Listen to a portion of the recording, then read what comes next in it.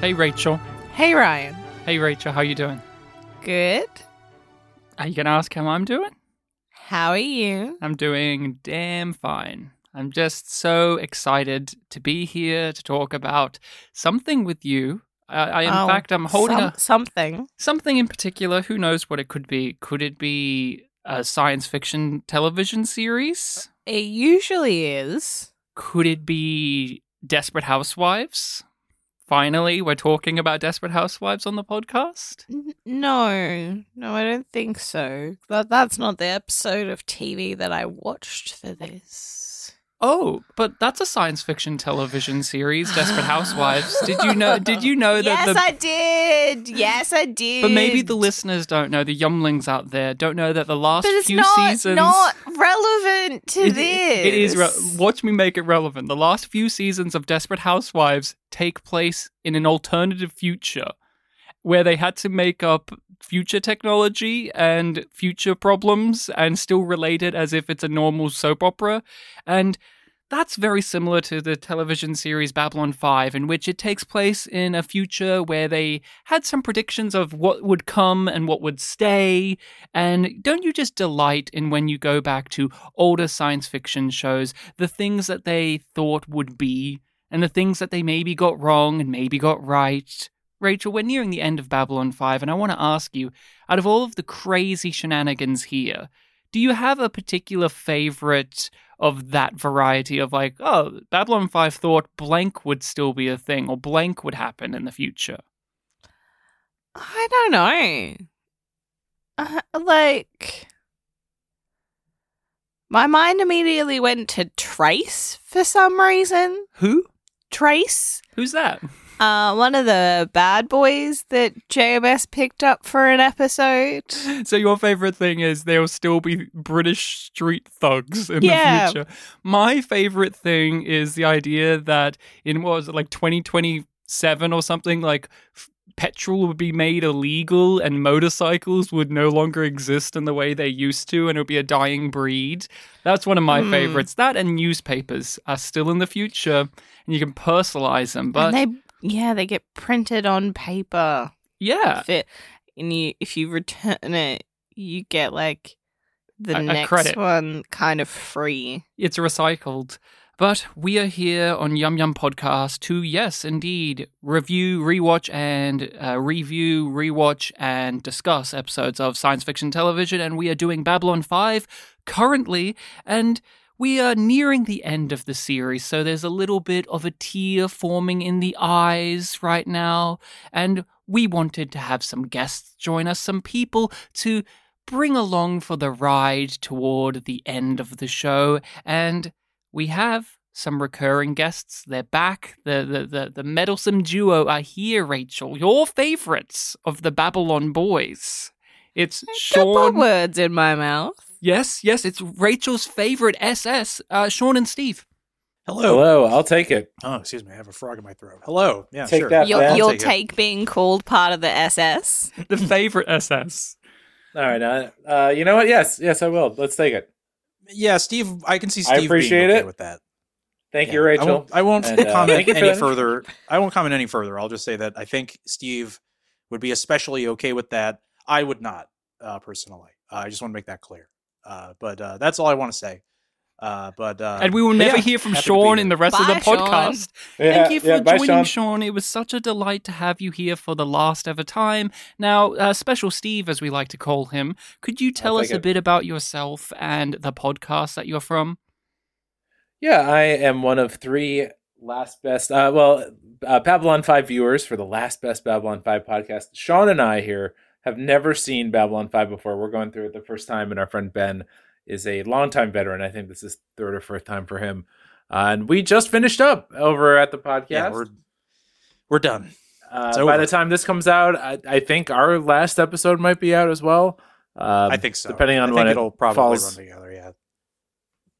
So very exciting. When you say last episode, you mean you reached the total finish line of B5 or just the series? Because just the series. More. Yeah, last episode of the series. I can't wait to watch Crusade. There's more. There's a fair amount more that we're still going to be watching. So You can keep an eye out for that. We'll watch Crusade and whatever movies are left, and of course the whatever it was, the Legend of the Rangers or of whatever course, that is. and that I've the heard Road is not very Home, good. the newest film. Yeah, the that animated came out, film.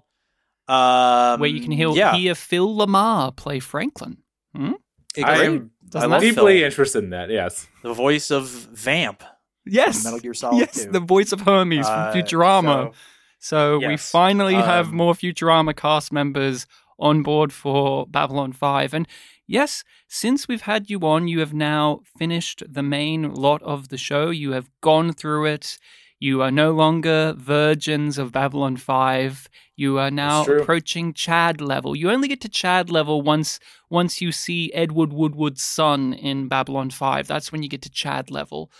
That's when you get to that point, when you see his shining bald head. But I want to hear from one of you guys what particular episode of Babylon 5 we are talking about today. All We're my talking dreams about- turn asunder. Yeah, All My Dreams Torn Gotcha. Asunder. Yeah, well, you won. I get that. I was like, wait, which one was it? It's like, oh yeah, it's all My Dreams Torn Asunder. And All My Dreams. My Torn dreams, they're asunder. Asunder. There's an and in it, so Oh, I forgot about that. And I gave one of you guys a DVD description for this particular episode, and could you hit us with that right now? I believe that was me that have that. So yeah, I'll read it. It is the beginning of war, perhaps the beginning of the end of the fragile alliance, when Garibaldi's lapse in judgment turns a peacekeeping assignment into an all-out conflict. So he fell asleep and he screwed up. Thank basically. you. Thank you, Sean, for the marvelous reading of the DVD description. We Fell call that a asleep at the Sloppy wheel. Sean special on the pod. Shut up. I didn't say anything. Who gave off the most yum energy? I think I'm going to go for a classic. Gonna go for Jakar. Wow. Why Jakar? Why would you say Jakar is the person that is similar to the Star Trek Discovery moment where a character licked their lips, threw their hair back, and sexily, breathily, hornily said, yum yum? Just him dealing with Londo. Just loved it. I also have a contender for someone who deals with Londo, and that's the minister, the very smug minister guy. That man, he is just a breath away from saying yum yum. If JMS wasn't afraid, if JMS was not a coward, he would have let that guy go wild with that line. If it was just like he's talking to Veer and he sees McBarry's bags in the background, it's like, ooh, McBarry's, yum yum. I like the idea that a Centauri noble who's probably never left the royal court is thinking of McBarry's. I think about McBarry's all the time. Now, Sean, you're an expert on Babylon 5 now. You know who Trace is, for a start. You know who that is. When we say Jinxo, you can nod and say, that was my favorite character, Jinxo. You even interviewed Jinxo. That's how much of a pedigree you have in this fan base now. And we need to hear from your expert opinion. Who could have said yum yum if given the opportunity? I would say probably I don't remember his name, but he was the Centauri guy who just keeps telling Londo that he can't talk to the regent. I don't remember his name. Same pick as Ryan. He doesn't get a name in this episode. But he's I don't believe he has a name, but I think he has a certain quality, like a lot of the Centauri do. A lot of the Centauri actors and a lot of the characters, they just have kind of a quality to them. So yeah, I think he would be my pick. Would you say they have a yum yum energy to them?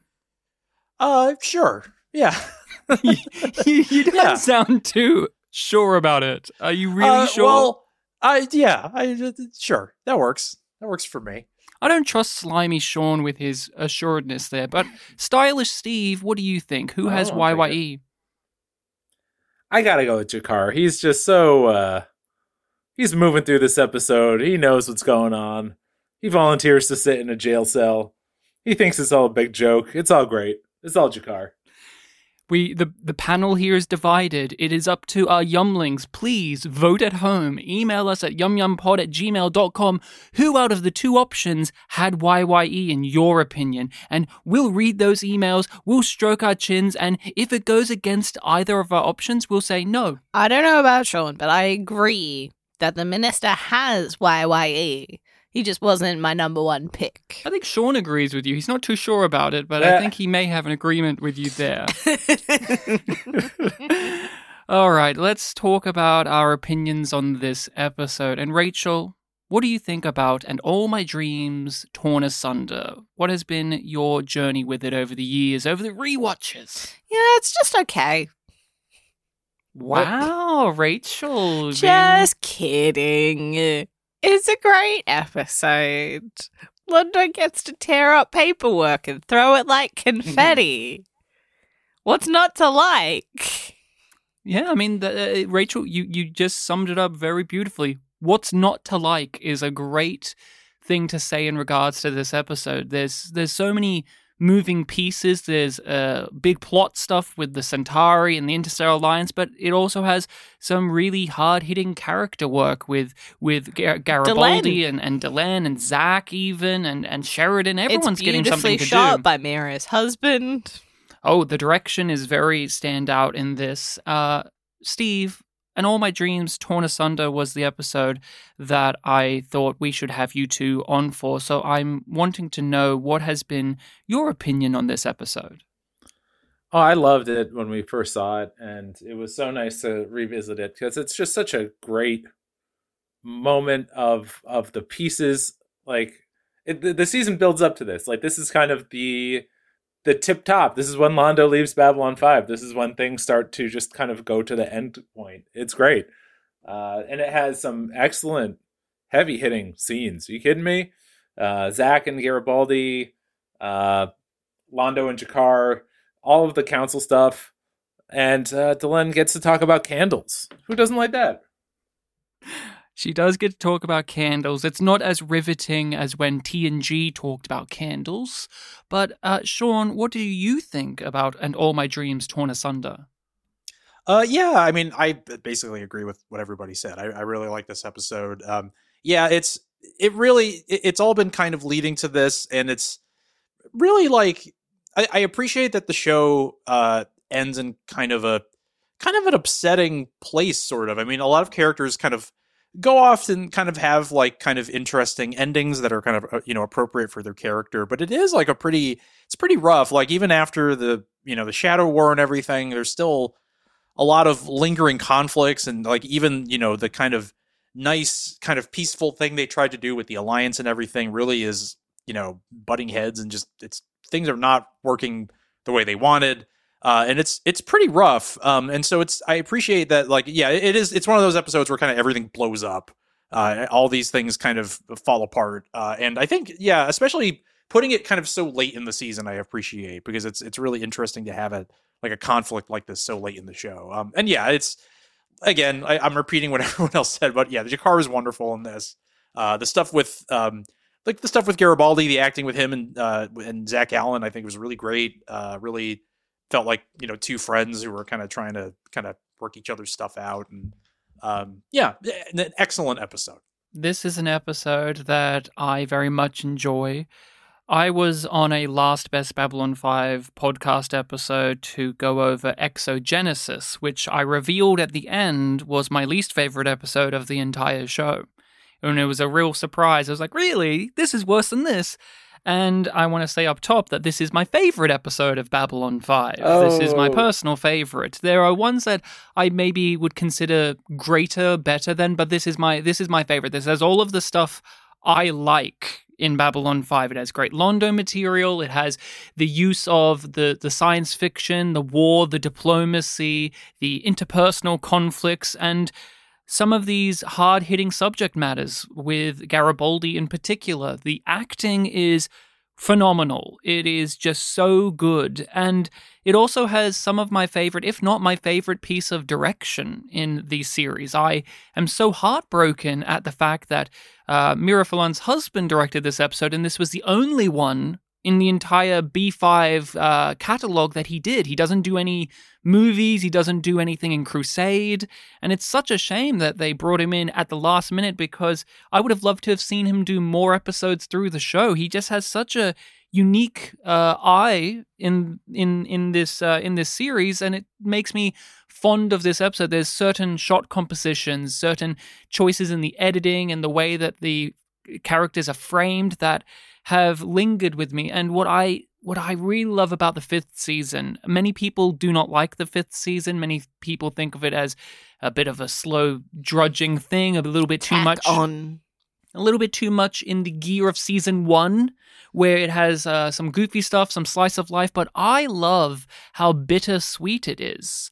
I like that it's tragic in a way, and this episode is a great example of that, in which it's not even as if this episode is an explosion. It's more you're seeing the train start to derail, and it's like that moment before everything collapses. And I love that type of stuff in shows. It's one of the reasons I loved, say, Better Call Saul, in which that's a whole entire series of just that sensation, where it's like, oh, this is like the building blocks towards great sorrow and sadness. And that's what I feel about And All My Dreams Torn Asunder. Rachel, we said it. Mira's husband came in to direct this one. We don't get many people involved this personally within the production to get to direct stuff. We have Stephen Furst is the only cast member in the show to go behind the camera. We haven't had anyone's partners involved outside of Bruce Boxlight and his wife at the time acting in front. But what do you think of the direction in this one? I love it. Like the moment of Garibaldi sort of falling into that cup.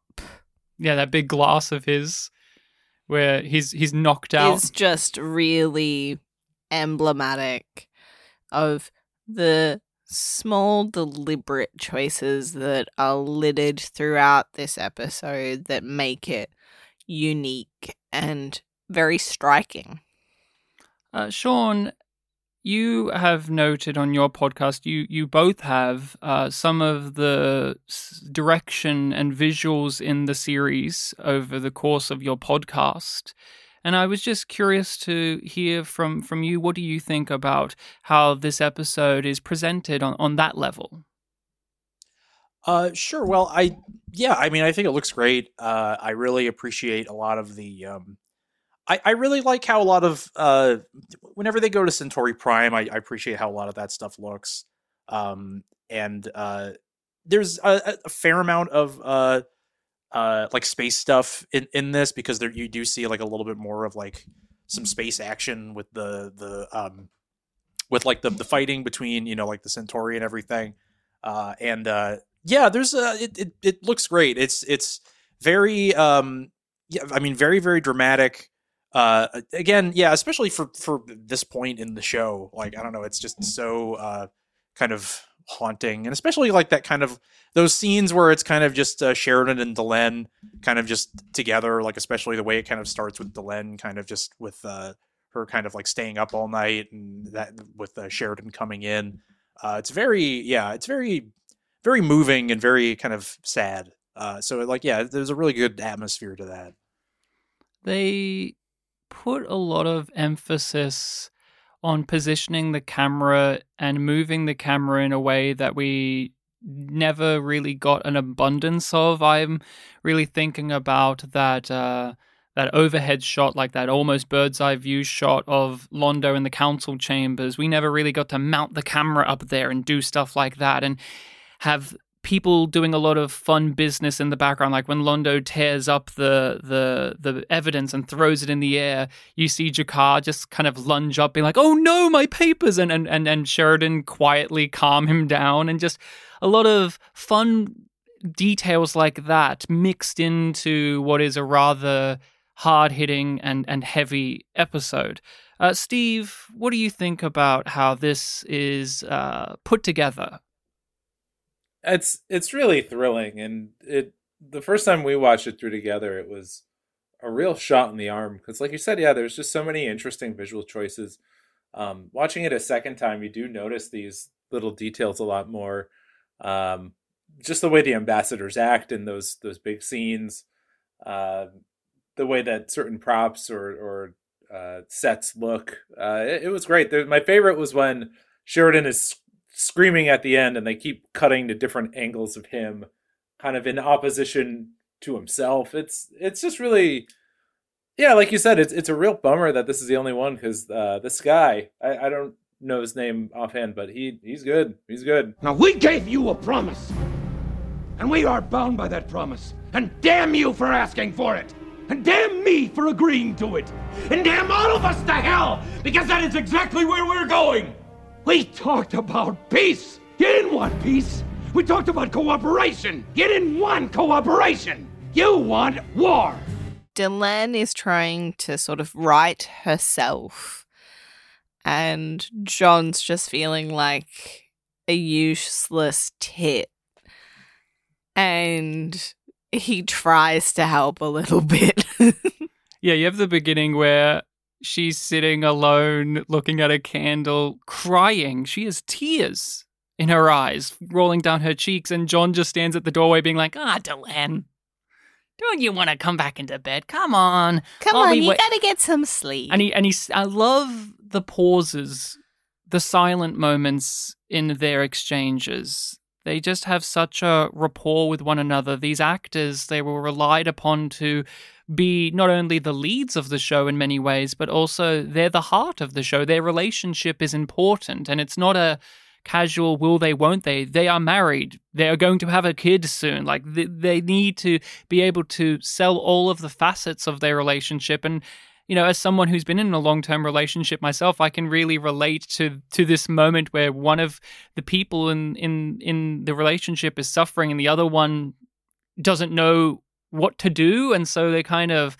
fluff it in a way because he just goes back to bed. It's like, okay, well, I can't do anything, so I guess I'll get some sleep. And it's the understanding that you can have the cake and eat it too when it is about relationship drama or exploring the dynamics of a romantically involved couple and bringing it into your large-scale galactic overarching season plot, because they are deeply concerned and deeply worried about having to reveal this evidence to the council that will basically launch them into a war with their friend Londo, and also that everything that they've been working toward has now started to collapse because of this. And you start out the episode and you end the episode by just having this husband and wife lean on each other, and they're not too sure of how to handle this at all. And Rachel, since you're a big fan of this relationship, I mean, how do you feel about season 5 with John and Delenn? Because a lot of it has been living in them having these conflicts about leadership and bringing it into their personal relationship. Yeah, it's a way to still make their It's a way to still make their relationship interesting without giving them unnecessary relationship drama. It's them learning to live their lives together and still learning about each other, because they haven't been together for years and years, and there's a lot of differences between them in terms of their personality as well as their culture. It is kind of nice to have a romantic couple at the heart of a show, and it's like, oh, they just have like a nice functional relationship, and it's not super full of drama. Like, the world is full of drama. They have each other, and I guess now that we've seen it all, we could, like, it's nice to know that that's what the show ends on. Like, it's a love story between the two of them. So it's it is refreshing and it's interesting. And I guess the one thing I'll say is I think Delenn really likes those beds that are just flat. You know what? all her talk about no, we sleep is slanted. I don't know. Looks like you get a pretty good night's sleep in those things. Yeah, she's accepted. I think she had to cave on. She's half human. Yeah, she's like, you know what? It's pretty good. And they agreed to split their time between the quarters. So, but John still gets a light where he has to raise his arm to turn it on. That's the future. That was a cool light. Yeah. I would love to think that John in the future earned the right to sleep on a flat bed. He just earned it in a real petty way. Just one night, he said, "I bought a flat bed," and Delenn was just up in arms. They had a fight about it, and then he just turns around and just says, "Lanier," and then she goes, "Okay, you can have the flat bed. Okay, let's not talk about that. Let's not talk about how my best friend tried to ruin us. Okay, bye. Have the flat bed," and then that was it. Because they are petty like that. I love that they are also petty with one another. Where they'll just bring shit up like that. It's like, come on. Just accept it. You're right. Oh, you can't agree with me on things. That happened in the last episode, their argument where she just agreed with him and then chastised him. He's like, no, I just wanted to yell at you. I think with Sheridan, at least what I like about the way his character has been developed here is that he's not particularly good at what he's doing, especially in this season. He's really kind of in over his head. He's trying his best with a lot of this stuff, but this is almost like it's not even necessarily his fault. This issue that he's dealing with the Alliance and with the Centauri is almost it's almost too big for him to really be able to, or Delenn to really be able to handle, because this is kind of an aftershock effect from the Shadow War with everything that's going on with the Centauri being kind of taken over by these other aliens and this whole other plot happening, which we obviously find out about later on. And so it's just something that's just bigger than them. And to have an external force that is just straight up, attacking everything that he stands for. There's just nothing, and there's nothing he can do about it. He has no control over it. And so, yeah, it's just, he just can't handle it. And I like characters like that. I really like quote unquote hero characters that are kind of out of their league and are really just trying their best. They're trying to be good, and it's just, things are just too big and too messed up for them to really be able to fully have control over it. But they're trying. And so that's very much this, especially the last speech with Sheridan, where he's kind of, yelling at the Alliance about you want a war, you're gonna get a war. He's really just fed up. He's tried so hard this whole year, and it just hasn't been working out. And I feel for him. It's not what he's skilled at either. That's an element of the struggle too. Is he's basically learning on the job, because he was never a politician. He was always a soldier. Even when he was running Babylon 5, he would always run it from the I'm a guy who could get it done by flying my ship out there and shooting rather than talking. He always has found that side a little bit boring, and now this is his job. Well, see, he shoved it off onto Ivanova multiple times. And he's tried to shove off all of this stuff onto Delenn multiple times as well, but I'm in an agreement with Sean on this, and with everything he said, it also makes me think about that is basically Babylon 5. This is not a series in which everything becomes a happy-go-lucky Star Trek utopia where we are the best of the best because of our shortcomings. And that is applied to every character, every faction, every race, every group. Many of the themes go back to that. It's great that he forms this interstellar alliance, but it's not going to go smoothly straight off the bat, if ever, because maybe that's just not how human nature works. Just because we have these ideals doesn't mean that everyone is going to be able to enact upon them, because there's multitudes to us, both big and small, both good and bad. And Rachel, Londo is a character that's filled with this. Yeah, he is. And really struggles in this episode because you see him fight with what he knows to be true and what he is told to believe. He has to wear the masks. In season 1, he talked about how to be a Centauri, it's all about putting on these different personas, these different masks. And we've seen him over the course of the show have this grand, huge arc. In the last season in particular, he's grown as a person. He has a soul, you could argue. He's grown a conscience. He's held himself accountable for many things. But in this episode, he has to swallow that and go back to being the ambassador. He has to be the representative of his people, and his people are jerks. His people are denying everything, and whether it's because of Machiavellian reasons or not. He has grown because he goes to jail with Jakar. Season 1, Londo. Oh no. He didn't want to be in the elevator with him in season 3. He only did that because, he needed to live. But that was something that was really... And even then he paused. He was like, could I die right now?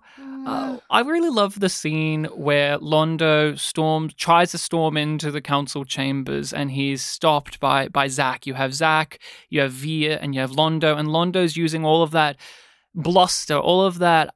He's a big, bag of wind. He's just trying, and he's indignant, but you feel for him in a way because he's a victim too of his own making. He wants control back. He wants control back, and he's not going to get it. No, he's not. And he knows that his people are guilty, but he's not going to admit that to himself or out loud. The fact that all of this is happening is a sign, and it's almost like he goes back into season 1 Londo mode, where he's just this over-the-top person who's just going to say all of these pieces of rhetoric to hopefully get what he wants. And what really lingers with me is after he leaves, you have Veer standing there, as he always does, after Londo blows up. Veer's line is just perfect. Because Zach Allen tells them that... Don't make it worse. Yeah, don't make it worse. Worse than what? Worse than what?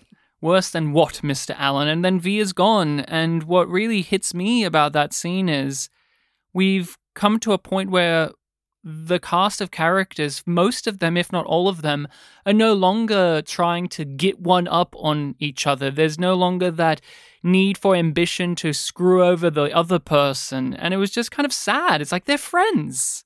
Zach Allen was having a great time with Veer in the previous episode. They're buddies. They're having a laugh. They're having a good old time. He was like joking around about how Veer became a man. And then in this one, he has to look Veer, the nicest person, in the face and tell him to buzz off, that we're going to let this happen and you just have to take it. Sean, when it comes to all of these dynamics at play with the characters over the course of the show, how do you feel about how it comes to a head here when there's these grander conflicts that may get in the way of these people being able to be friendly? Ultimately, I think this is just a matter of Londo and Veer got kicked out of the group chat, and we're very upset. And basically, Zach was telling them, we're having a meeting here, but the meeting's about, well, we can't tell you what it's about. And so they're like, you're having a meeting in there about it. You kicked us out of the group chat, and then you started another group chat that's making fun of us. And he's like, well, I can't tell you that. But they know what they know and that's a painful thing when that happens, to get kicked out of the cool kids club. And that's kind of at the heart of this. But I think it's interesting. I mean, it's expected, but I think it's interesting that Londo knows that something is going wrong, really wrong on Centauri, but he still has to he has to perform it. He has to kind of really stick to the party line with Centauri Prime and really be the representative and tear everything up and say that this is all fabrication and all that, even though he knows it's all fucked up. It's a very interesting kind of the two sides of him that you see, the performance and the real Londo. I think in the moment that he tears that up, he is still hoping that it's a fabrication, that it's really after he sees the footage that he's just like, they fucking played me. Yeah, he doesn't want to believe it. He definitely, I think that's a big part of it. Absolutely. Our friend Ben, who's the other co-host of our show, calls it the JMS special, where it's like he'll have these big stories of galactic proportion, but at the heart of all of them are personal stories. And I think this is the epitome of that, right? Like, things are happening, it's totally beyond their control, and their friendships are on the line, their professional lives are on the line, their standing politically is on the line, and it's just like, yeah, there's such pain and there's just such frustration. It sucks, Zach is just doing his job. It doesn't seem like he wants to do it either, but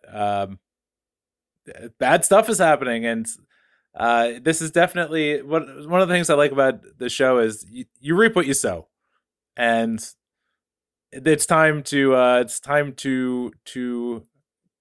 punish the people for doing all this bad stuff with the creepy crawlers. So sorry, but at the heart of it, like I said, the JMS special, like at the heart of it is a personal story about personal connections and what that means. So he did it. For every annoying thing JMS does, he does this very, very well. So hats off. You knew something was going on, but I believe you never knew the shape of it until now. Don't tell me what you think I know. Still, I suppose I should thank you for respecting my privacy. G'Kar and Londo are, for many people, the crux of the show. They're the thing that the people love about this show the most. And I'm not surprised to hear from you guys too that is the case as well. But I just want to know from you what it is about their relationship that people gravitate towards, that people like yourself gravitate towards, and how does this episode add to that? It's so interesting because I think that I remember their dynamic kind of at the beginning of the show and kind of how it was developing, and it really got to a point where I was like, I don't think that these two can ever be anything even close to friends or anything, or even comrades in any way. Like, things just got so bad. And I think if you had told me in season 3 or even 4, I'd say 3, I guess, if by the end of the show they will be pretty close, I would be like, oh, I don't like that. I don't them think strangling each other is actually an act of mercy. Season 3 did tell you that they would become friends. Yes, that is true, and I kind of reserved judgment because I was like, well, I don't know what's exactly going to happen, and that did take place years and years in the future. So I was kind of like, I don't know how this is going to shake out. But really, I think they really did I think JMS did a pretty great job with it. Just because it's not like they're best friends. It's like they're kind of, it's always a little uneasy, but they do have and G'Kar even expresses that kind of part of the reason why he's doing is that he just kind of thinks it's funny. In terms of, and that's hit upon in this episode. It's been hit on previously in the season where he's just like, oh, it would be so funny if I was his bodyguard. Which he's is, I still think, a very scamp. That's so I love that, but it feels very, I think just because the actors are so good, it's and the characters are so great, and the way they've been developed and the way they've both grown, it really works. And especially, not jumping ahead too far, but the way it kind of, their kind of last moments together are just very, very affecting. And I think he really nailed it. I really love it, and yeah, it's fun to see it. It's fun to see them have a little back and forth in this, and yeah, it's a delight. I don't know, they're both great. We all know it. Yeah, I think they really sum up the show, which is I hate to be so pat, but it's this isn't like other sci-fi shows. Things are constantly in flux. Things are constantly moving. There are these shades of not only people but whole civilizations. We're not all Narn aren't like this, or not all Centauri aren't like this, or whatever. So these two really are along for the ride. I think they're very true to the core of their character. I don't think that's changed at all. But I think it sums up all of Babylon 5. And despite them just being like two of the best actors, I think that might be kind of the reason too. It's like why people like Spock so much. It's Spock is Star Trek, and I think these two guys are Babylon 5, like for good and bad. And we all know the bad things Jakar did with his fake eye on his wedding night. Yeah, Sheridan's wedding he's night. a little pervert, and he was hanging out with Londo when he did that. Yeah, well, don't forget two that. little perverts. But in Londo's defense, Londo was in like, Londo's "Hey, defense, what are you he seeing, didn't- buddy? Let me give you the whole." In Londo's defense, he didn't know he was doing that. He just said it makes you want to wish that you could take an eye and look at them. And it's like, why would you say that, Londo? Well, I mean, he's a and it's pervert like, too. well, don't you wish you could watch What's your friends fuck? have sex? Oh, don't worry, I Oh, am you watching can't- them have sex right now. Great. The series is full of characters that are on the gradient of good and bad, and they maybe don't ever fall into the black or white in the main ensemble. And that's actually something that is a point to be brought up in these testimonies, is some people on their face are noble and great and good, but we, the audience, know that there's more to them, and that is when Lanier comes into the picture, because Londo, he tears up all the evidence. He says this is a joke. He makes a fact that it's fake news and that you could take all of this proof and twist it and turn it and jab it and blame anyone with what you've got here. You could point this to anyone, and Lanier comes in to give the evidence, the damning evidence. And the reason that it is bulletproof is Londo knows that Lanier is a good person, that Lanier is someone who would never fabricate and lie about that. And he looks at Lanier as probably one of the only good people in Babylon 5. Like, oh, Lanier's a great guy. Like, he's criticized me for being an awful person before, but he was probably right to do that. And I just find that such an interesting little twist on things. Is Lanier is a character that all of us have had strong opinions about the character's journey over the course of the show.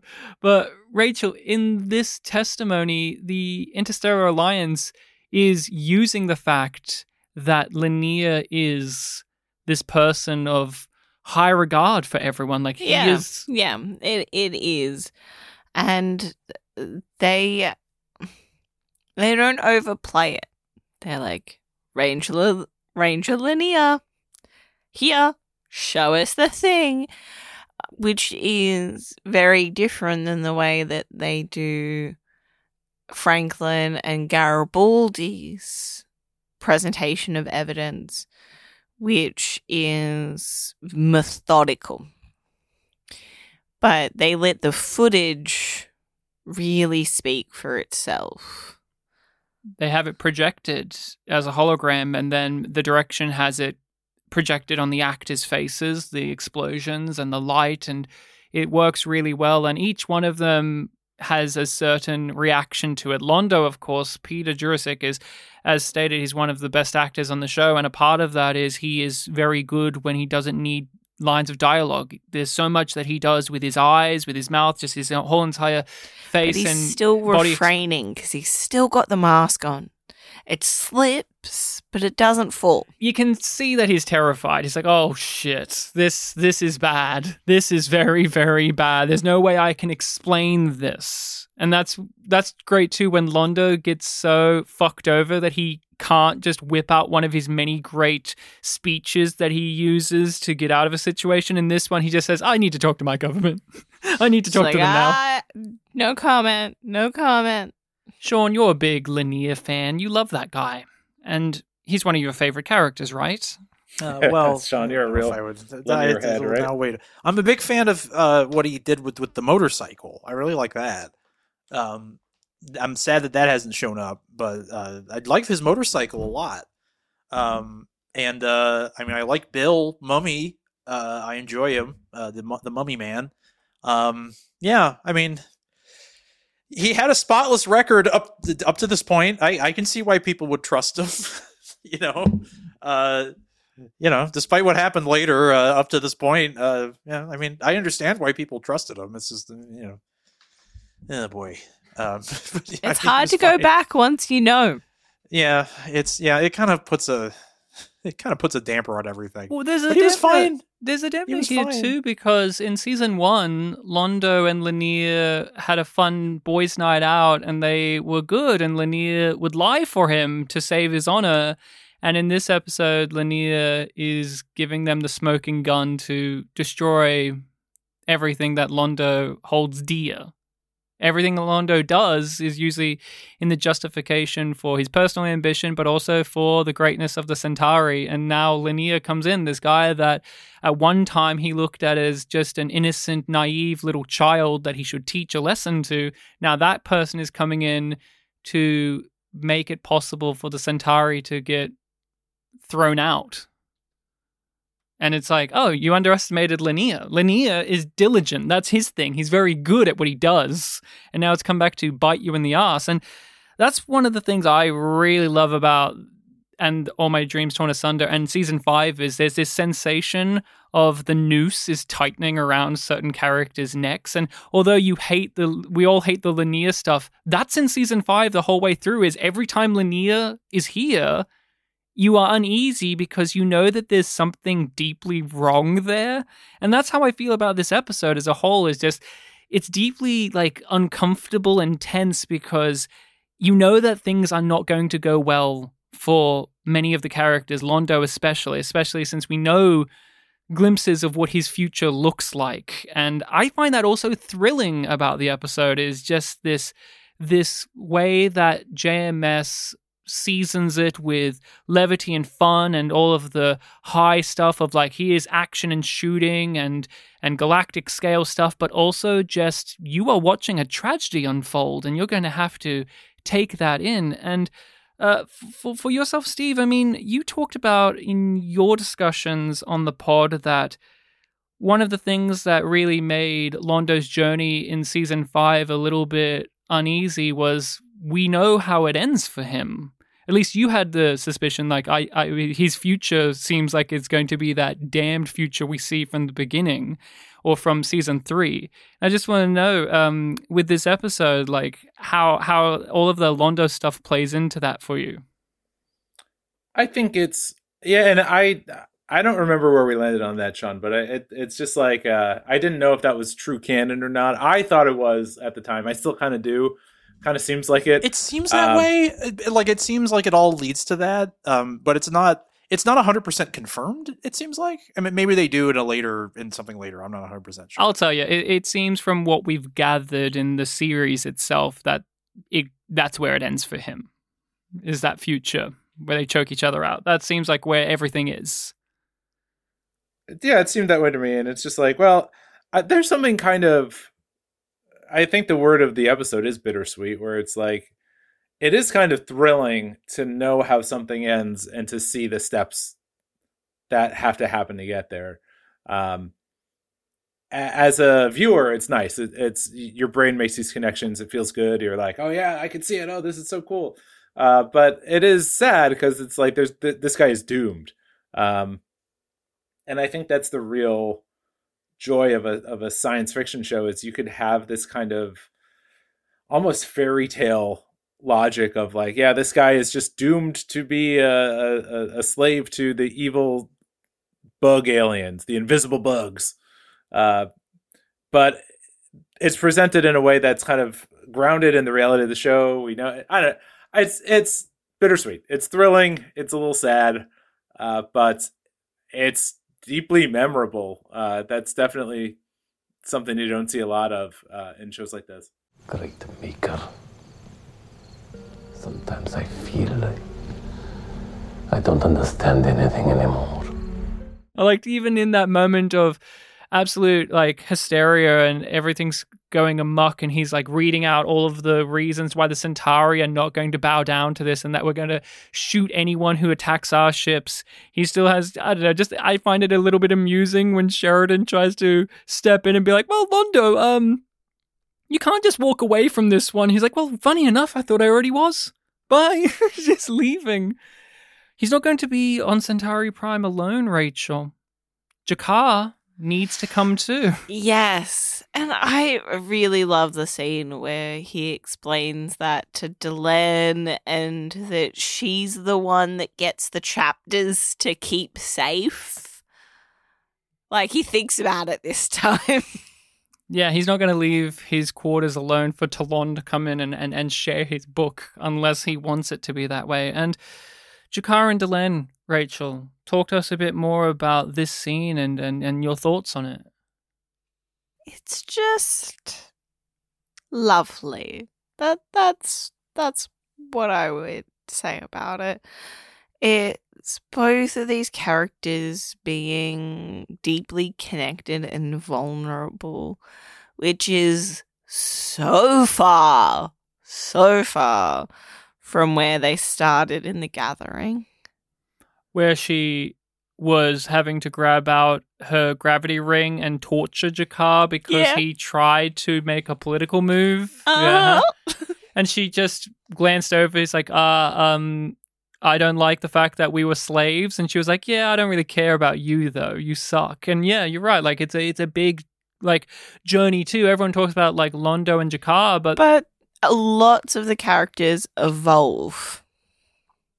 Lots of the ambassadors in particular, because by their very nature, they were opposing groups. They maybe liked each other on the very surface level, but now had their own part agendas. Of an alliance. And they've become friends. Jakar and Delenn are friends. They know more about each other than how they are political adversaries. They know each other on a deeply familiar level. And Jakar gets a lot of mileage about losing an eye and the insights that it's given him to the universe. But it's pretty good. I love that. I love that whole little speech he gives about how you can look into the eyes of another and hers are enough. It's great material. And Steve, Delenn, and Jakar, they're both very big characters and some of the best actors on the show too. We've already said about Andreas, but Mira is also, in my eyes, a particular standout of the series. And what do you think about this conversation between the two characters in which there's a potential goodbye there? Mira doesn't get as much, I think, when you're just talking about episodes, because Peter and Andreas just chew the scenery so well, and she isn't that kind of actor, but I think you're right. I think she's just as good as the two of them. She breaks your heart so easily and so consistently. And this scene was great. I mean, this is one of the standout scenes in this episode. Episode full of them. And I think it's exceptional. And like you said, Rachel, like everyone changes so much, and it just, you don't even think about it. And then you're at the end, and it's like, this is truly a show where I remember at the time watching it, I'm like, this could be it. Like, we don't know. We have, 4 episodes left? Like, on any other show, it's like, okay, this is probably going to reset a certain way. With this one, it's like, literally anything could happen. Like you said, this could be a goodbye. It makes it much more, you're on the seat of the edge of your seat, rather, much more than, if it's the finale of Star Trek Enterprise, for example, when you're just screaming and throwing stuff at the TV. But yeah, no, it's, these two are great. I kind of wish we had more with them, but I think what we did have is really special. So who am I to complain?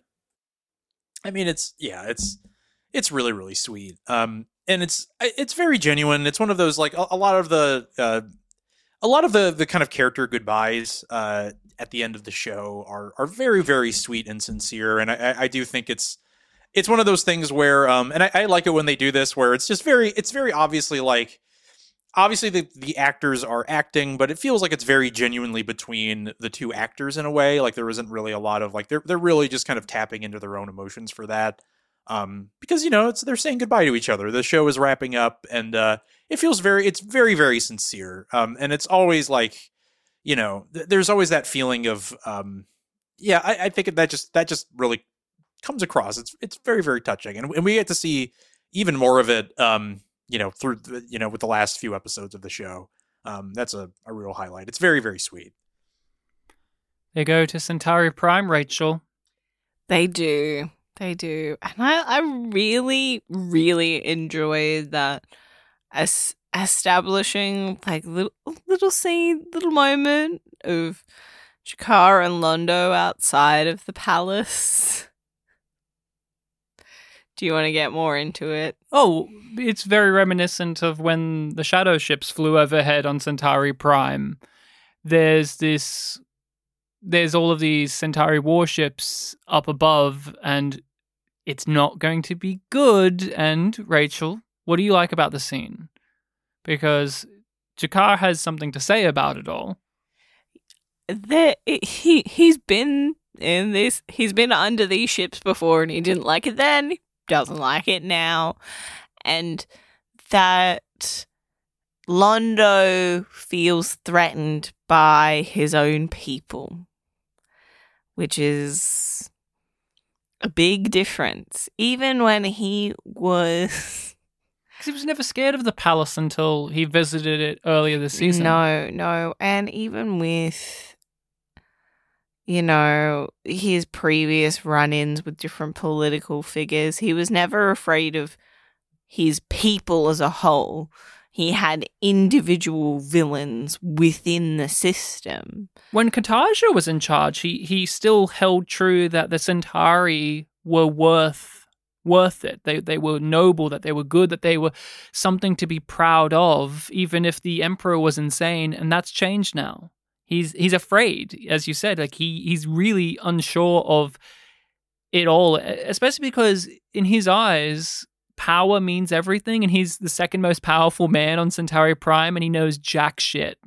He knows nothing of what's going on, and they won't tell him. They won't tell him what's going on, but we get some lovely Centauri Prime shenanigans, and B5 boys, I'll pass it over to you. I know you're big supporters and lovers of every time they go to Centauri Prime and you meet a whole cavalcade of weirdos and you get Jakar or Londo just jabbering away at one another. So talk to us a bit about what's been going on Centauri Prime. What's happening? What are they doing? Yeah, I love just the Centauri. I'm in awe of how many different flavors of weirdo freaks. They just wheel in a different guy. Yeah.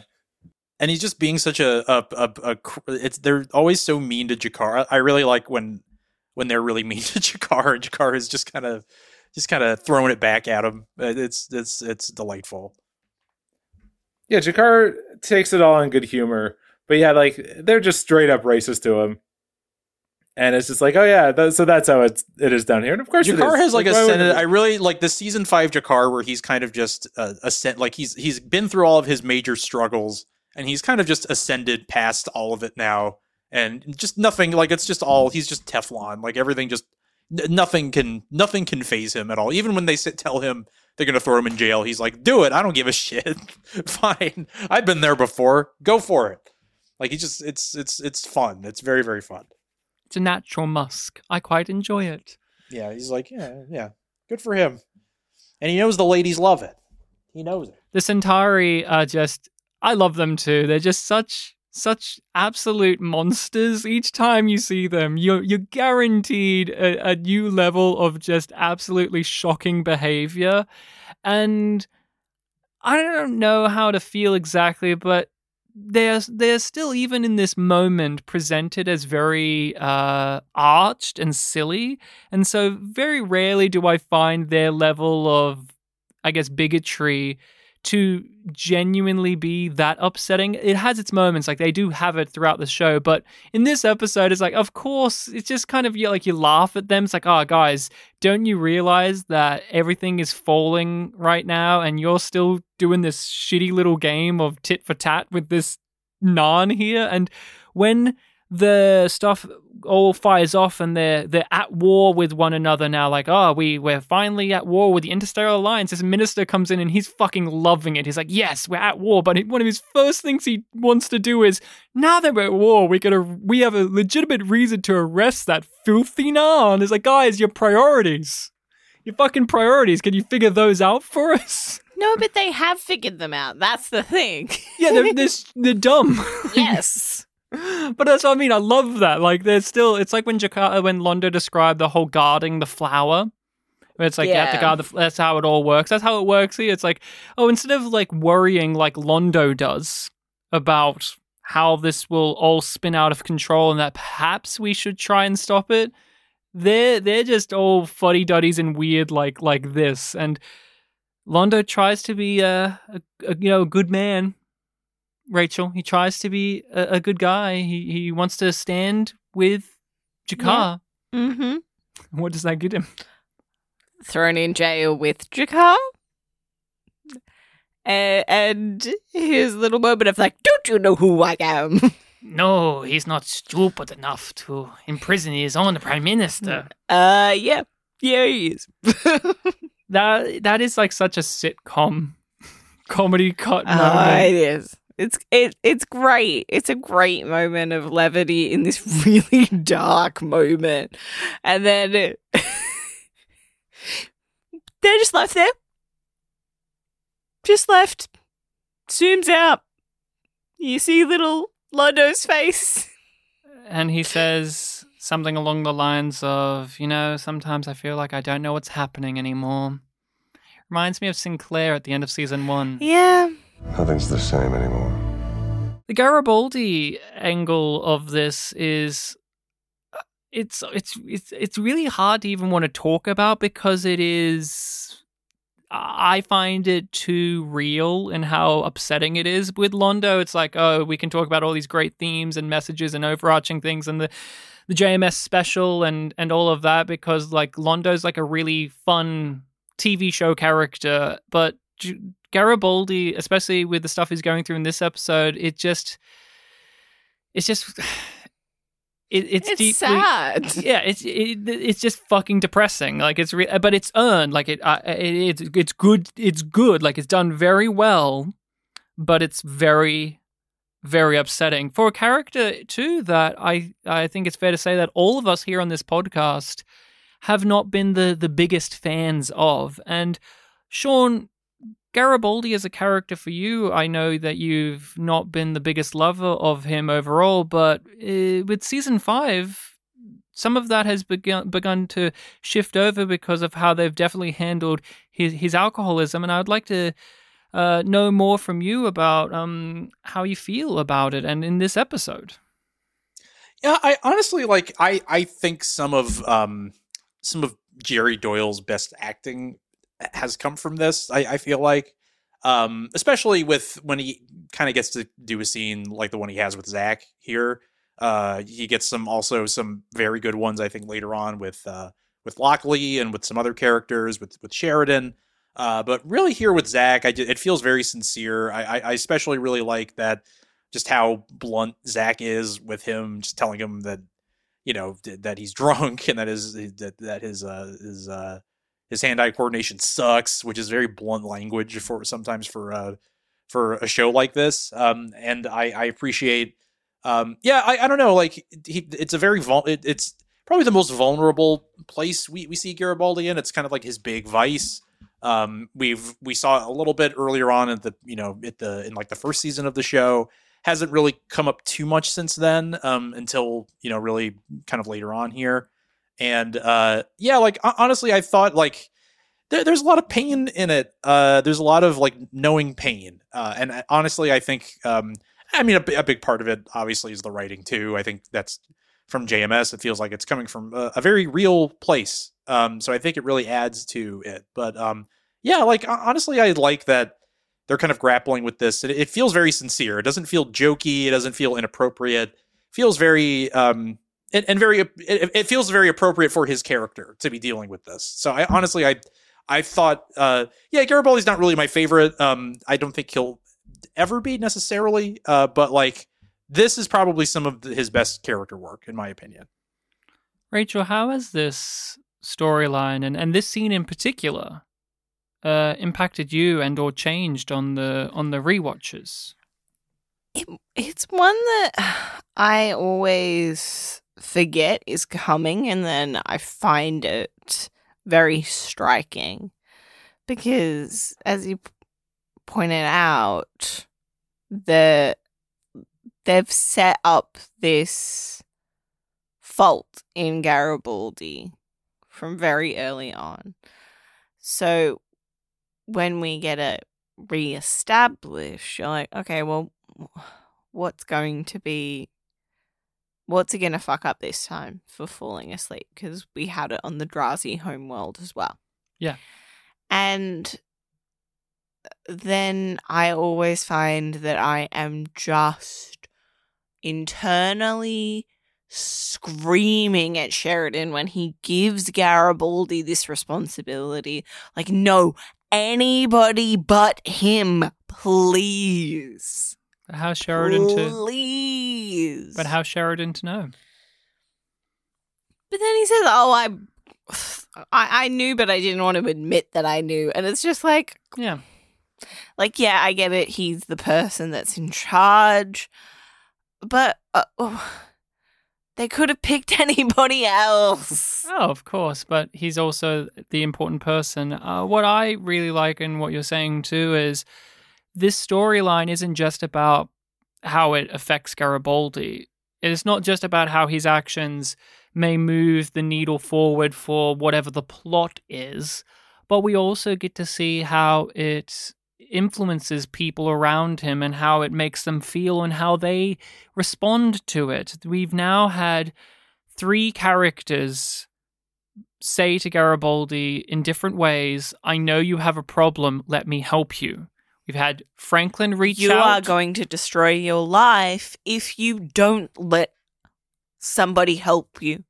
We've had, exactly. We had Franklin do it in a very quiet way, very matter of fact. He leaned over to him before we went out and just said, "Hey, if you need someone to talk to, I'm here."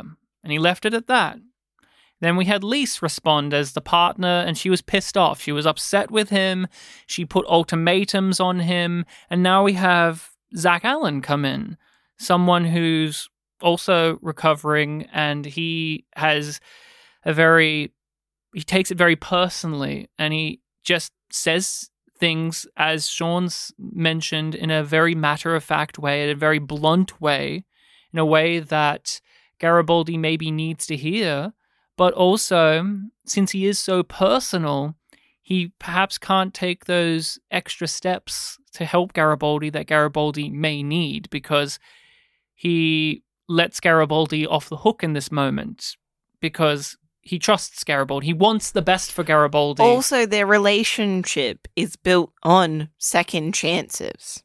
That's it. That's the strength of the relationship, but also here we see how that can be something that can be detrimental in the long run too. And Steve, Garibaldi is a character that, for all of his grand stuff, he's always been a character that's full of faults, and perhaps at times it's hard to recognize if the show is aware of how bad he can be. But in this last season, or even 2 seasons, Garibaldi's been very much thrown in the mud and had to lay in it. And I want to know how this has been working or not working for you. How do you feel about season 5 Garibaldi, or the later stages of his character, in which he, out of the main cast, like out of the Earth like human cast, he has to crawl through broken glass to potentially get a good ending?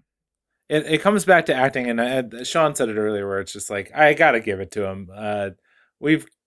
I have not been a big fan of Garibaldi in the past. Just the character as written was just like, oh, this is a character I don't like. But this has been a pretty compelling story, and Jerry Doyle is doing, like Sean said, I think the best work of his career, at least in Babylon 5, like telling this story about how Garibaldi is kind of falling and pushing people away. I don't know if this was intentional behind the scenes stuff. I understand that he did kind of relapse around this time, and JMS was trying to maybe nudge him away. I don't know if that was part of it, but whatever the case, it was good. This was my favorite Garibaldi for sure. It was the last season Garibaldi. There is behind the scenes about this, and yes, Jerry Doyle was drinking too much, and JMS tried to talk to him, and it wasn't really working, and So he wrote this storyline to kind of examine it more and to hopefully connect with Jerry Doyle more. And also in the later part of season 5, Jeff Conaway was also struggling with addiction again. And so that's why Zach Allen is also roped into this too.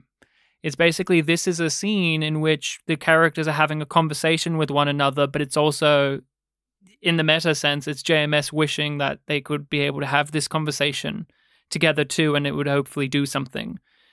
And sadly, for both the actors in this storyline and scene, they both had terrible endings due to their addictions. Jerry Doyle drank himself to death, and Jeff Conaway's circumstances were horribly documented on reality television for everyone to see. Yeah, very and sad. It makes the scene really hard to watch if you know that stuff, and even if you don't.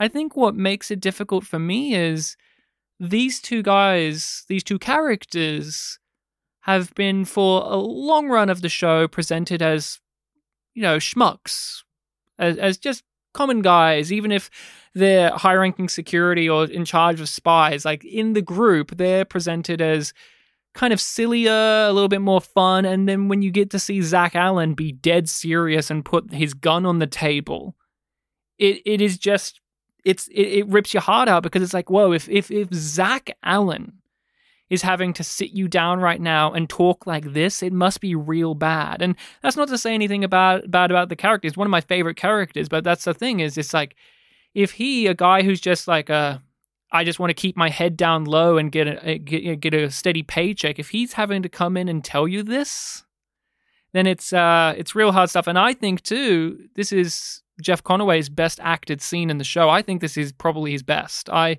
always look back on this one as one of the great examples of the great potential he had as an actor, because many people know him for Kenickie, of course, or for his comedy work in Taxi and shows and movies like that. And Babylon 5 gave many of these actors the opportunities to flesh out and stretch out those acting muscles that maybe you didn't get to see a lot of in their career. I mean, Peter Jurasik's the same. He was a comedy actor. He's a little funny guy in NYPD Blue, not NYPD Blue, Hill Street Blues. He's just like the snitch. In this show, he gets to be probably one of the most dramatically compelling actors here.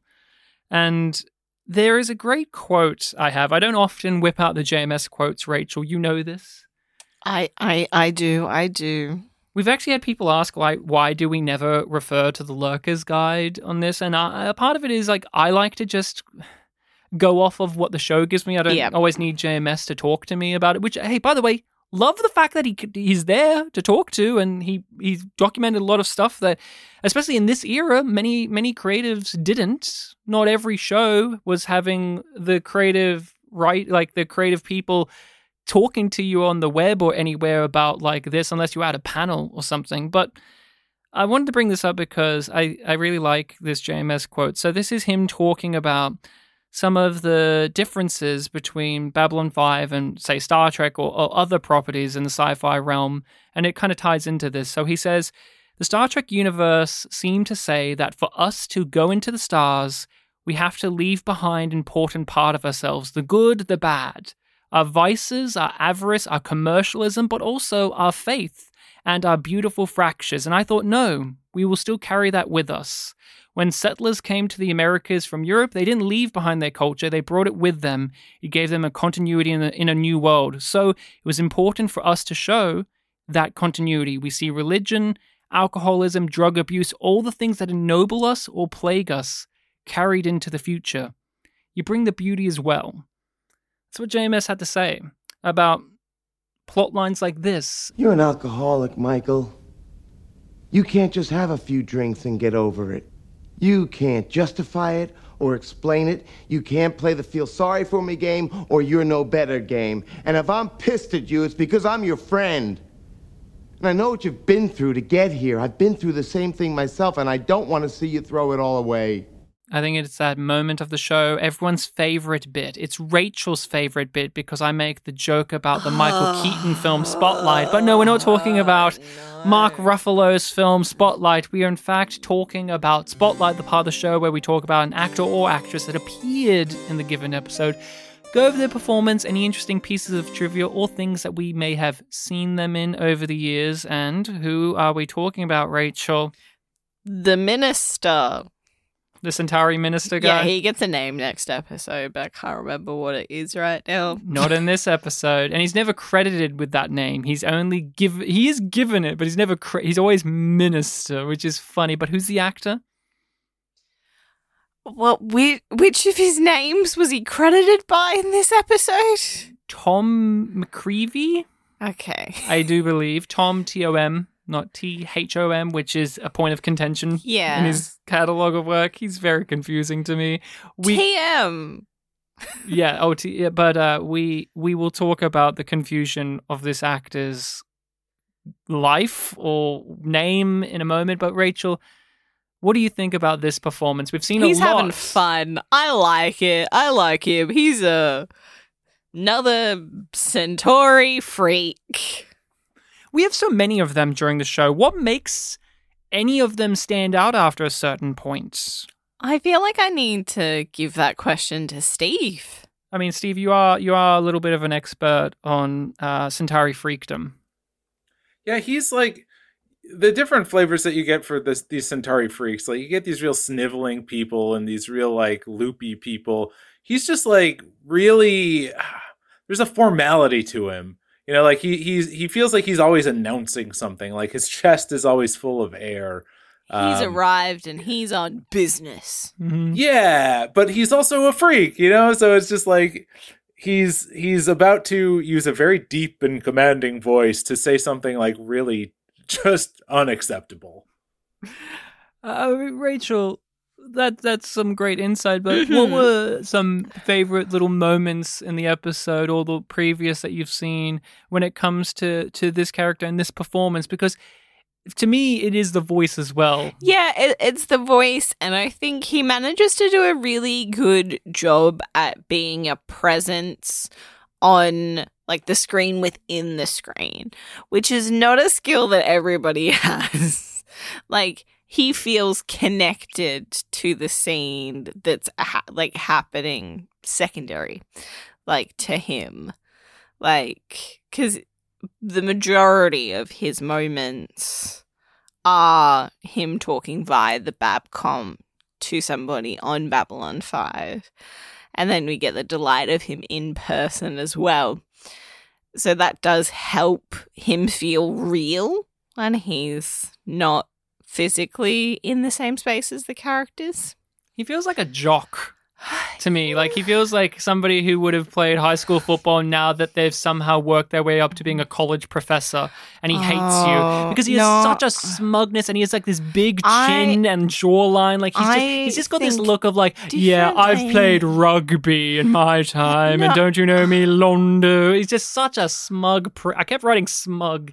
This guy, what he brings to the Centauri is a level of smug, and it's not like he is masterminding like other ones. He's not conniving. Arrogant. That's not his style. Yeah, he's just such a worm, and there's just something off about him every time he shows up. He's just like, something off about you. You can tell that he's a conniving worm. He reminds me of the guy who plays Littlefinger in Game of Thrones, and then I found out it's like, because they're both Irish, and they both have that very specific way of talking where they enunciate a certain way, like Patrick McGoohan does too. Like if people you don't know Patrick McGoohan, obviously watch The Prisoner, but also watch his episodes of Columbo.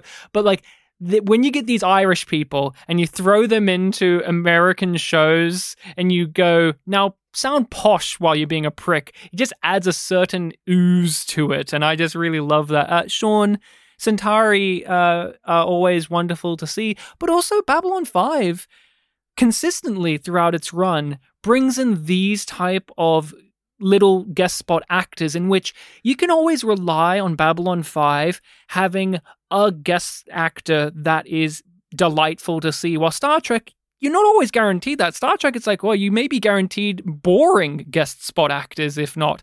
But Babylon 5, they always bring in like these kooky guys. And I want to know for you, as someone who does a podcast where you talk about like the strange men of Babylon 5, what is it about like someone like him that it just has that factor to it all? I think it's just fun with Centauri, where it's kind of just like, I don't, yeah, it's the JMS just has this, I don't know, he's good at picking out these, just like these weird little freaks to kind of come on and kind of color the show a little bit. And it's kind of just like, this guy is, yeah, like, I really like that he's just so, and not only smug, but just like, it's that addition of being kind of dismissive. Like Londo is asking something very reasonable, which is just to talk to the Regent and just figure out what the hell's going on. Like he is the prime minister at this point, and like, you know, it's a pretty prominent position. And this guy just keeps deflecting, and not only deflecting, but kind of making Londo, giving Londo the impression that he is the one who is being too much, and like he's asking unreasonable questions, very kind of gaslighty in that kind of way. Yeah, it's just like, it's really fun. Like he can just, JMS knows how to get these, just for these roles that where these characters show up for like sometimes just one episode. In this case, maybe just like a few with this guy. And it's kind of just like, they're just very memorable. They stick in your mind. Now, I want to bring up a debate that's been had for many years about this one character. And I don't know if you guys have had it yourself, but do you think this guy has a keeper, or do you think he's just a dickhead? Because that's been a question asked, because he is very weird, and he keeps talking in weird ways like the Regent does at times too, but it's never stated, and I just want to know, because I can flip a coin on which I think it is at any given point. Steve, what do you think about this guy? Do you think he's just one of the Centauri stooges, or do you think he's a creepy crawler stooge? I didn't even think that he might have a creepy crawler on him, just like, because he just toes the Centauri line so well. I guess I wouldn't be surprised if in some novel, or maybe even in the new animated movie, they reveal he had a little creepy crawler. That would make sense. But I think, to me, it's more interesting that he just so blindly follows the party line with such gusto. It doesn't matter what the Regent says. Just, he'll do it anyway. Yeah, he's gonna, if the Regent says to commit this kind of like acts of war, like, yeah, he'll do it. I mean, that's interesting, because I actually was under the impression that he probably had some kind of keeper on him. I actually didn't even really consider that he wouldn't, which is interesting. But that, I mean, it makes sense that he wouldn't, because yeah, I mean, I think I don't know, I guess I could go either way, I guess, because it's really like, I can see him just being kind of just such a stooge. But I think for me, I guess because it was just so pointed to me that he was just like so unquestioning, like just to the point of like not even. But then again, it's like, yeah, well, actually that actually tracks. That's the Centauri. Yep. Yeah. So actually, he might not. Now that I think about it, Rachel, on this viewing, I thought, no, he's just scum that has risen to the top of the pond because the Drak have slowly been cleaning out the palace. I think he's just a stooge. You know what gave it away for me? So I've been like Sean. I'm like, oh, I just assumed he would, or just how vehemently he is, going through the party line that the Drak are putting out there. But what gave it away to me to think otherwise was he talks to Veer in this episode too, by the way. Veer calls him up, and he does this whole fucking song and dance bullshit about how Londo's just too busy right now. He's doing the same thing that he does to Londo about the Regent, but now he's doing it to Veer about Londo. And Veer's getting worked up, and what the actor does, and this is so minute, and watch it again, you can tell the character is having fun fucking with Veer. And that, to me, says that this guy probably doesn't have a Drak. He's just probably a prick. I think he's just probably a piece of scum, as you said, who's risen to this position and he's loving it. He's just loving being able to screw people over because that's the Centauri. They find this excuse to rise to power so that they can just put out their petty, vindictive bullshit. I just really love that. And again, we're talking about this guy who doesn't even really get a name. He's mainly on the TV screen for a lot of his episodes, but he just has such a cadence to the way he does things that he's one of the memorable Centauri ministers out of like, how many have we met? We've met like so many Centauris and they're all great. And I'm wanting to know from our guests, was there anything when you looked at his work, was there anything in there? Because he doesn't actually have a very long catalogue of work. He's one of those people who has like, I think has like less than 10 things to his name on IMDb. Yeah, I guess I was just shocked that this was the last thing he did because he's just so good in it. I was like, oh, geez, that's it for this guy? Yeah, I seems wasn't like he's really... still alive, so I mean, I don't know. He was great. Yeah, he was very, very good. Yeah. So nothing else you've seen with him in it? No, I don't think I've seen anything else with him in it, no. Yeah, I've never seen like... Not that I recall. I've never seen the Hulk show. I've never... I've watched a Hulk show, but I cannot recall. There's so many one-off people there. But I was interested in a show that has my name in it.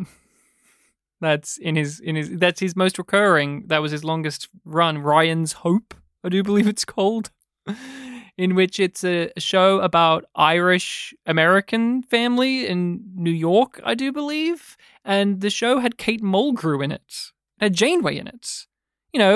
Janeway. And he's in like over 200 episodes of this show. And it's like one of the first things he did. And it's like, oh, okay. And I was just curious of what his deal is because you look at him on IMDb and all it says is like, oh, he was born in Dublin in 1946 or something like that. And it's like, oh, and he did like these handful of things. And that's it. That's all you get. And there's no other information. And so I was like, what's his story? What's his deal? And it's like, the only way I could track any of it together was by looking at some of the things he did and being able to figure it out. And it seems like it's kind of up in the air, but like he came over to America at some point during the mid to late 70s to be able to do this show because this show seemed to be like it was in America because there's a lot of American actors with also some Irish character actors in there too. And yeah, I just find it interesting because also it's like Kate Mulgrew's an actress that I like very much, but I will be honest, I don't know her work very well. Like I know her from three or four things in particular. Like I know her from Voyager. I know her from Orange is the New Black. I love her in Throw Mama from the Train, where she's a bitch. She's just an absolute worst person ever. And I was just kind of fascinated. It's like, oh, she was in like a show where she did like double the amount of episodes that she ever did for Star Trek. And it's like, does anyone know this show? Does anyone know this show's existence now? It's just, that's just how it goes. Like some of these go for like thousands of episodes. And then once they're done, it's like no one thinks about them. They're gone. They're in the ether. Especially ones from that time. It doesn't matter. Why really doesn't matter. What counts is what you are. And what you are is a lying, manipulative, selfish, self-indulgent, destructive, over-emotional little witch. He has an evolution of his name, essentially. So our working theory is that he further, like, I want to say anglicized, but it's just like that doesn't really... Americanized his name. Americanized his name to make it less overtly Irish. More palatable, I guess. Or it could be other actors have this name too. So he was originally Thomas McCreevy, so M-A-C, not just M-C, McCreevy. And yes, Thomas, T-H-O-M. And then it made me go, oh, well, he used to be called that. Maybe I could find this actor, because there's no way to find this actor, by the way. I don't know if he's still around. I don't know where he is. I don't know what he's doing. Like Steve, I was like, where's this guy? No website. Where's this guy? Does he do theater? Does he do ads? Like, what's his deal? Because after B5, it's just like this guy disappeared from the face of the earth. Is he back in Ireland?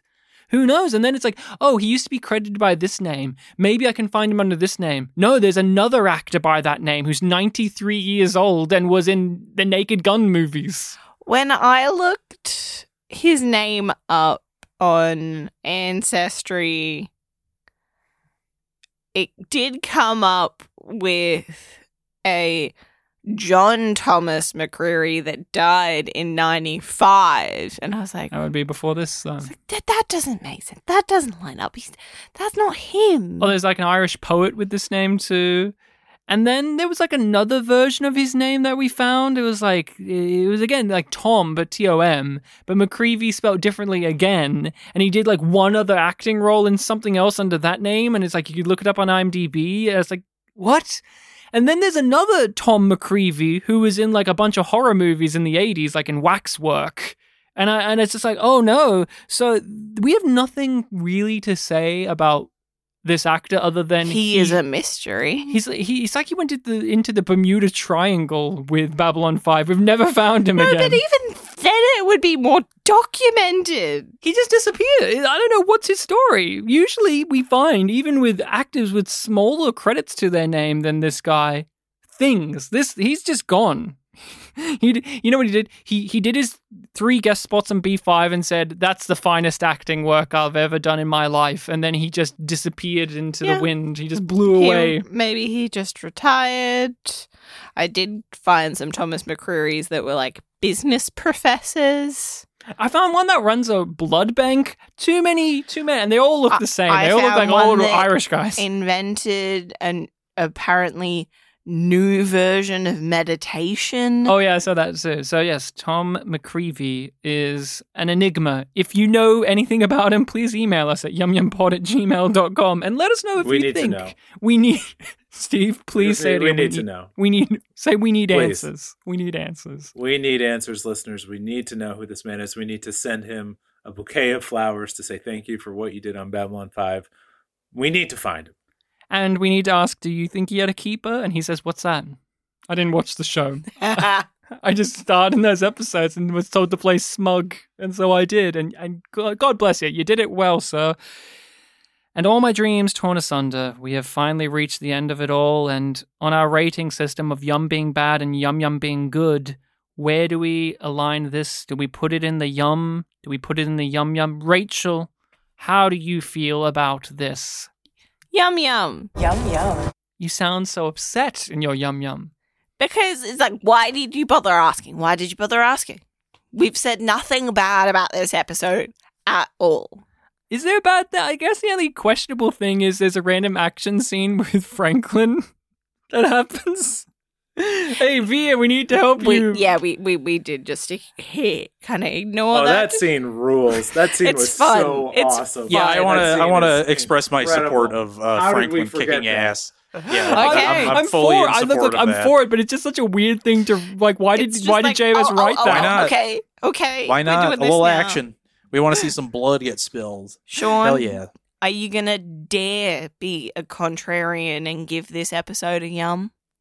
No. I mean, I really like this episode, so I give it a yum yum. Yum yum. I'm a fan, of course. This is my favorite episode of the show. It still is. I still enjoyed it as much as I was expecting to, if not more. It caters to all the things that I want of the show, and I give it a yum yum. Yum yum. Steve, where are you? Not only just spiritually speaking, but on the yum yum plane.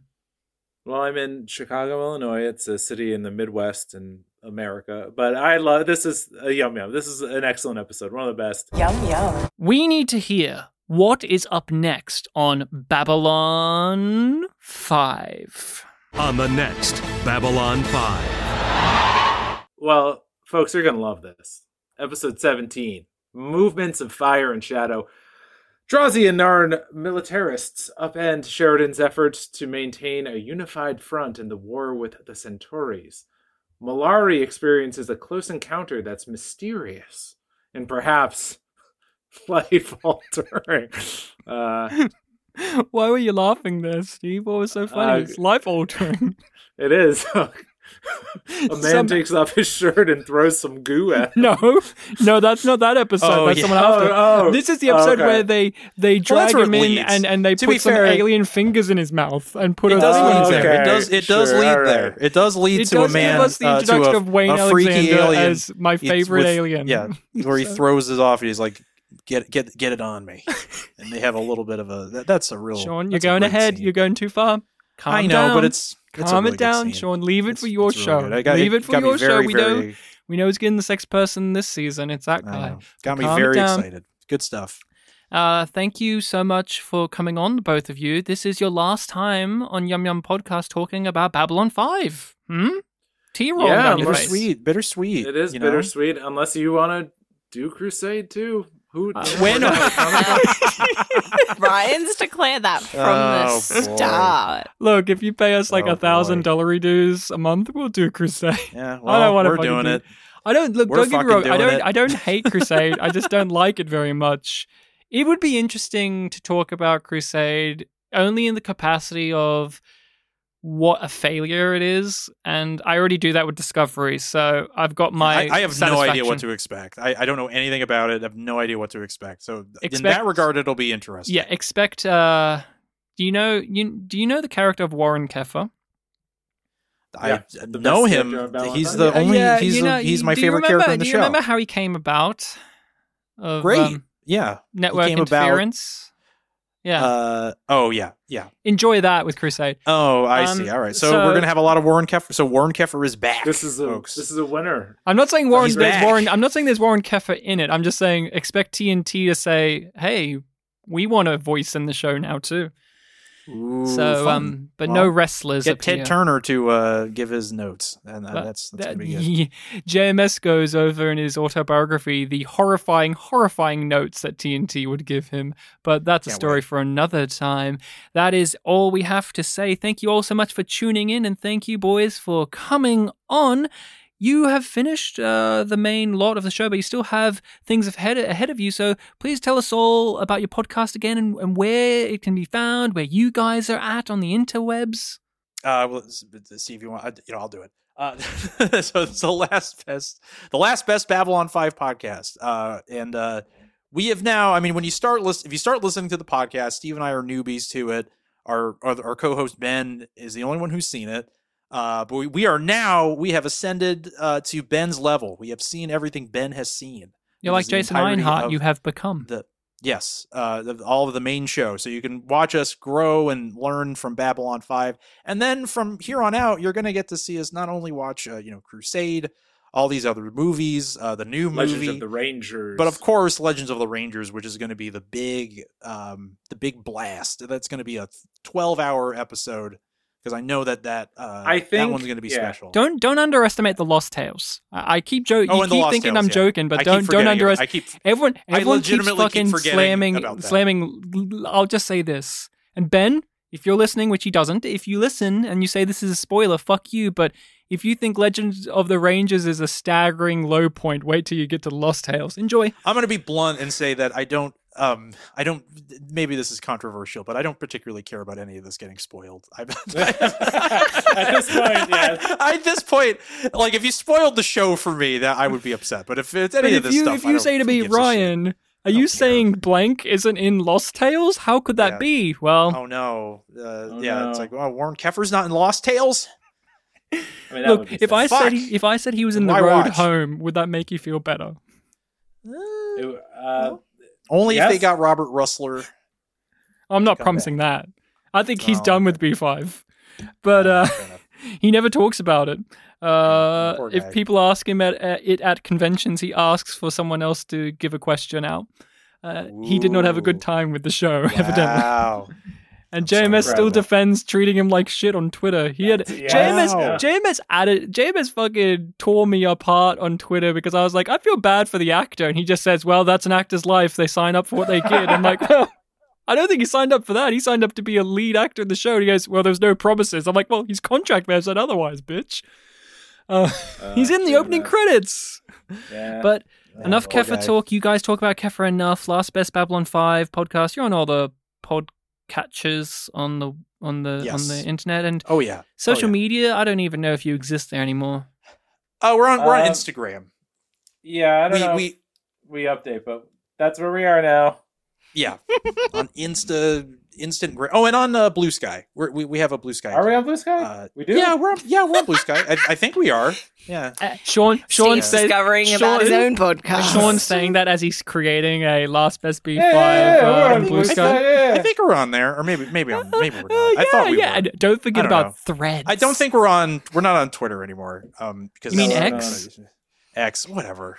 They're on Instagram, so we're on Instagram. I can confirm that we're on Instagram. Yeah, they might be on Threads by default. It's true. Yeah, you could have been lured into the thread. We are on all of those social medias under Yum Yum Pod or Yum Yum Podcast. You can enjoy what we share on there and see us interact with the Babylon Boys from time to time. If you are not following us on the podcast hosting site that you are listening to this on, you should. You should do that so you get updated on when we release new episodes of our discussions on Babylon 5, or you can go back through the back catalogue and hear us talk about Star Trek Discovery. We even had Steve on for a Star Trek Discovery episode. Sean, I would have loved to have had you on for Star Trek Discovery. Hey, how about this? The last season of the show's coming out. How about you watch all of it in preparation so that you could come on and talk to us about David Cronenberg asking them to fix a Rubik's Cube. That's literally the plot of the final season. I guess it would be interesting to see one just completely out of context. But context is for kings. I don't want to watch. Isn't that right, Steve? Context? It's for kings, isn't it? God, I like that line, but I don't like that anything else. Except I love Saru. We all love Doug Jones. But good thing they trashed Saru's character. You can hear us talk all about that on other episodes, and we have our Patreon where you can hear us talk about a whole buttload of stuff. We're going through the Star Wars movies right now. That is where you can contribute to the $1,000 a month that will make Ryan agree to do Crusade. I will perhaps buy it on DVD if you give me $1,000 right now. Perhaps I'll buy it on DVD. My parents have the DVD of it right now. I don't have it in my house. I don't want it near my B5 DVDs. It's gross. How dare you? Although it does have a very handsome Daniel Day Kim on the cover. And that's, I mean, if you have a picture of Daniel Day Kim in your house, then it's worth something. He's a handsome, you're blessed. It's the Chad Doctor from The Good Doctor, for fuck's sake. He's there to be told that man's a surgeon. But Ryan, there is something that we've left till last. We mentioned the scene. We didn't mention this moment because I think both of us were a little disappointed. Heartbroken. Sean, Steve, do you know what we're talking about? SS, do you know? No, I'm along for this journey, yeah. You think they would have been on the pod before? Yeah. You think they would remember how we end these? Yeah. But go on. Jakar thumps his chest. He does that a lot during the show. Yes, he does. He does it, and it's a beautiful moment. And Delenn does the Minbari goodbye. The hand in the air. Yeah. He holds back.